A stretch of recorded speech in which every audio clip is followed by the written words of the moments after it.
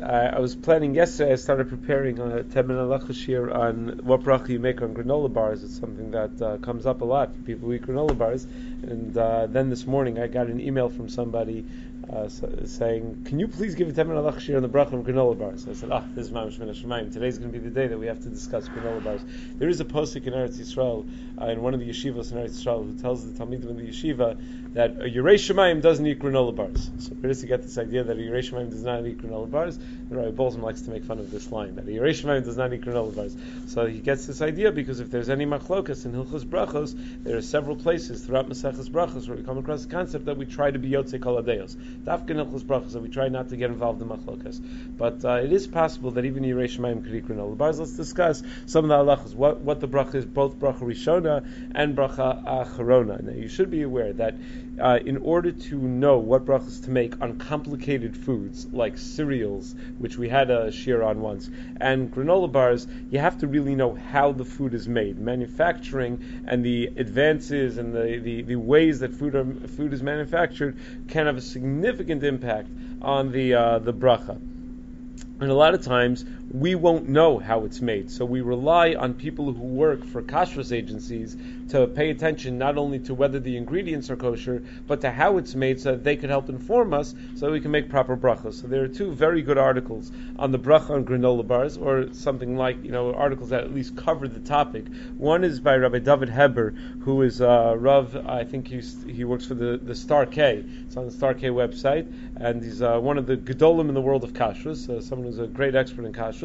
And the other was on the OU website by Rabbi Eli Gersten, who also is he's the one in charge of, I think, writing down all the tshuvas of Rav Shechter and Rav Belsky from the OU and disseminating them. And I'm told, Rabbi Luban told me that if you ever have any kashrus issue, he's the man to go to. He's a very, very great expert in kashrus as well. So they both have articles in this. I'm going to try to present briefly what they have to say.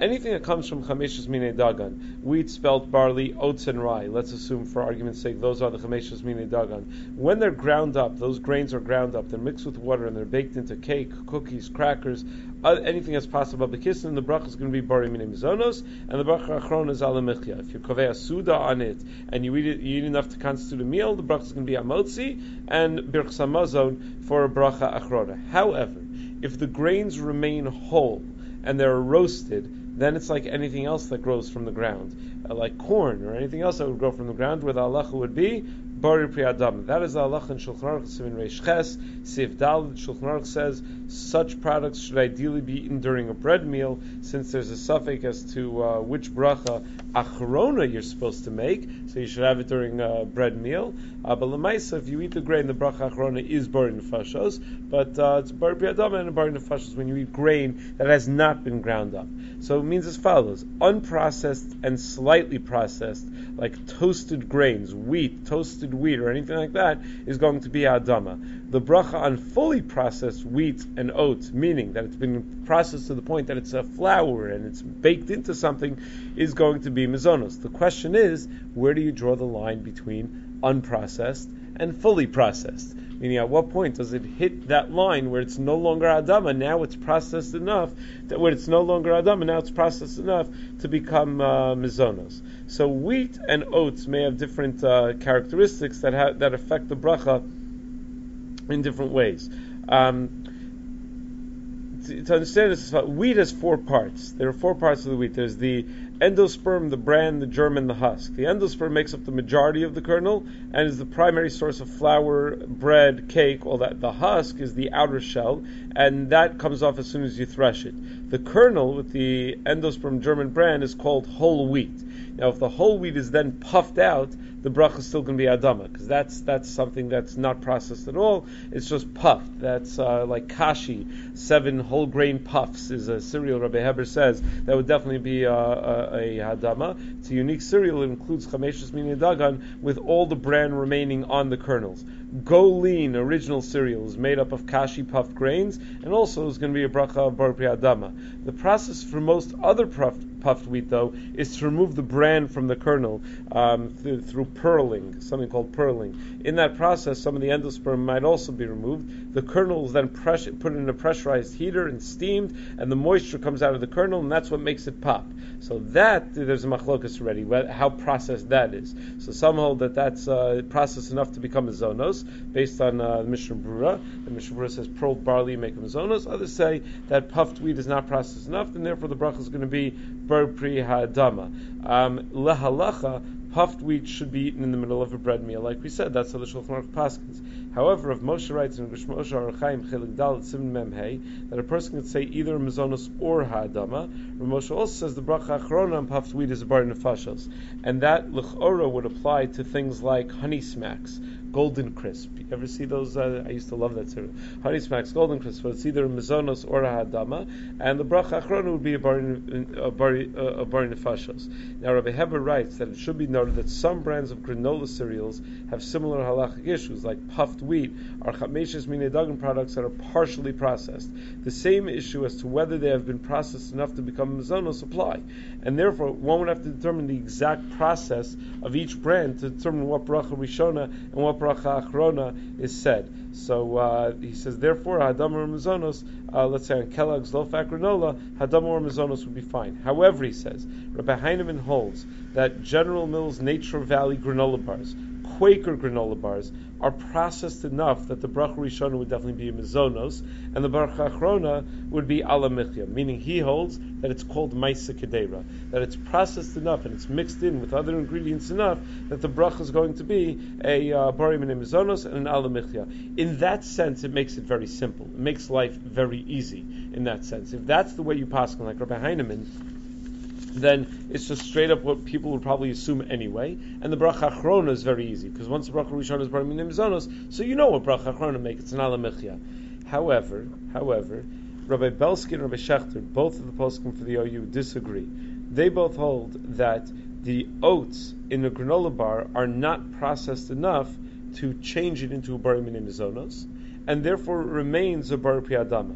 So that's great in terms of, now the truth is, by the time they're done making the granola bar, roughly 50% of it is oats. The other 50% is sugar and cinnamon and honey and whatever else they mix into the granola bar. They have all sorts of other ingredients that they mix into it, but still it's very clear, even if the granola is less than 50% of the granola bar, it's still clearly the ikr of the granola bar, and the bracha would be nikva based on the granola, not based on the other ingredients. So both Rabbi Shechter and Rabbi Belsky hold the bracha should be a bar pri adama. So that's really wonderful in terms of bracha rishona. It would turn out that it's an uncomplicated matter with bracha rishona. Where we're going to run into a problem though is if you accept Rabbi Shechter and Belsky's opinion, bracha achrona.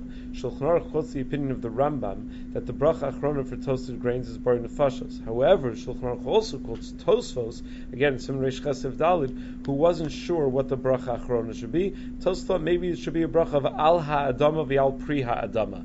You might be wondering, you never heard of that bracha. Tosfos also wonders, why doesn't the Gemara mention such a bracha, Val Adam, Val Pri Adama? Since the Gemara doesn't say it, Tosfos leaves it as an unresolved question and suggests that if you really want to do the right thing, you should wash before you eat anything that requires this Hadama. So essentially what Tosfos is saying, what the Shulchan Aruch recommends lichatchila, is that if you hold like Rabbi Belsky and Rabbi Shechter, this is called unprocessed oats, then you're going to make a bar Pri Adama, so better to do, because you're going to run into trouble with your bracha achrona, better to just wash, eat a slice of bread, then eat a granola bar, and then bench. The only problem with that is that defeats the entire purpose of a granola bar. The whole purpose of a granola bar is to have a quick snack. It's not to get into a whole issue where you're going to have to sit down and wash and bench. So is there any way out of this issue? So Rabbi Gersten suggests the following. If you eat an amount, it all depends how much you eat.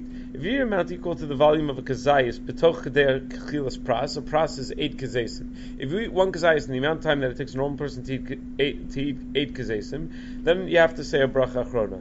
If you eat slower than that, then you don't say a bracha achrona. What if you eat more than a kazayis of granola bar, b'kedei kechilas pras, but less than a kazayis of oats? Remember, most of the bar is not oats. Most of the bar is the honey and the other stuff. What if you eat more than a kazayis b'chdei achilas pras of the granola bar, but less than a kazayis b'chdei achilas pras of oats? Mishnah Berurah in Siman Reish Yud Sif Katan Aleph says that in such a case, the oats would combine with the other ingredients, and you'd only be chayv in bar nefashos, like you would be in the other ingredients. But you wouldn't have to get into the suffix bracha achrona that you have when you eat a bar pri adam, when you eat unprocessed oats. So all you need to do is figure out a way to eat more than a kazayis of granola bar, less than a kazayis of granola b'ktei achilas pras. I don't want to get involved in all the complicated measurements that Rabbi Gersten gets involved in, but he goes through very detailed measurements, and at the end of the day it comes out that if a person eats 1.5 Nature Valley granola bars, he has eaten more than a kazayis of granola bar, less than a kazayis of oats. If he eats 2 full granola bars, then he's 2 full Nature Valley granola bars, which is a serving size. They come in two. Then he's eaten more than a kazayis of oats itself, and then he gets into the Savim Brachas problem if he eats it within 5 minutes. Because within 5 minutes is the maximum that you could ever imagine would be a Kedei Achilas Pras of granola. Kedei Achilas Pras is determined by each food. So Rav Shechter always says, it's so crazy how machmir people are with matzah to stuff it all in so quickly. It's Kedei Achilas Pras, how long it would take you to eat. Wherever you hold the kazayis is, the shear that you have to eat it within is the amount of time that it would take you to eat 8 kazaysim of matzah. So there's no reason to rush and choke yourself. But anyway, so Kedei Achilas Pras more likely is closer to 2 minutes. Rav Shechter held that it's 2 minutes.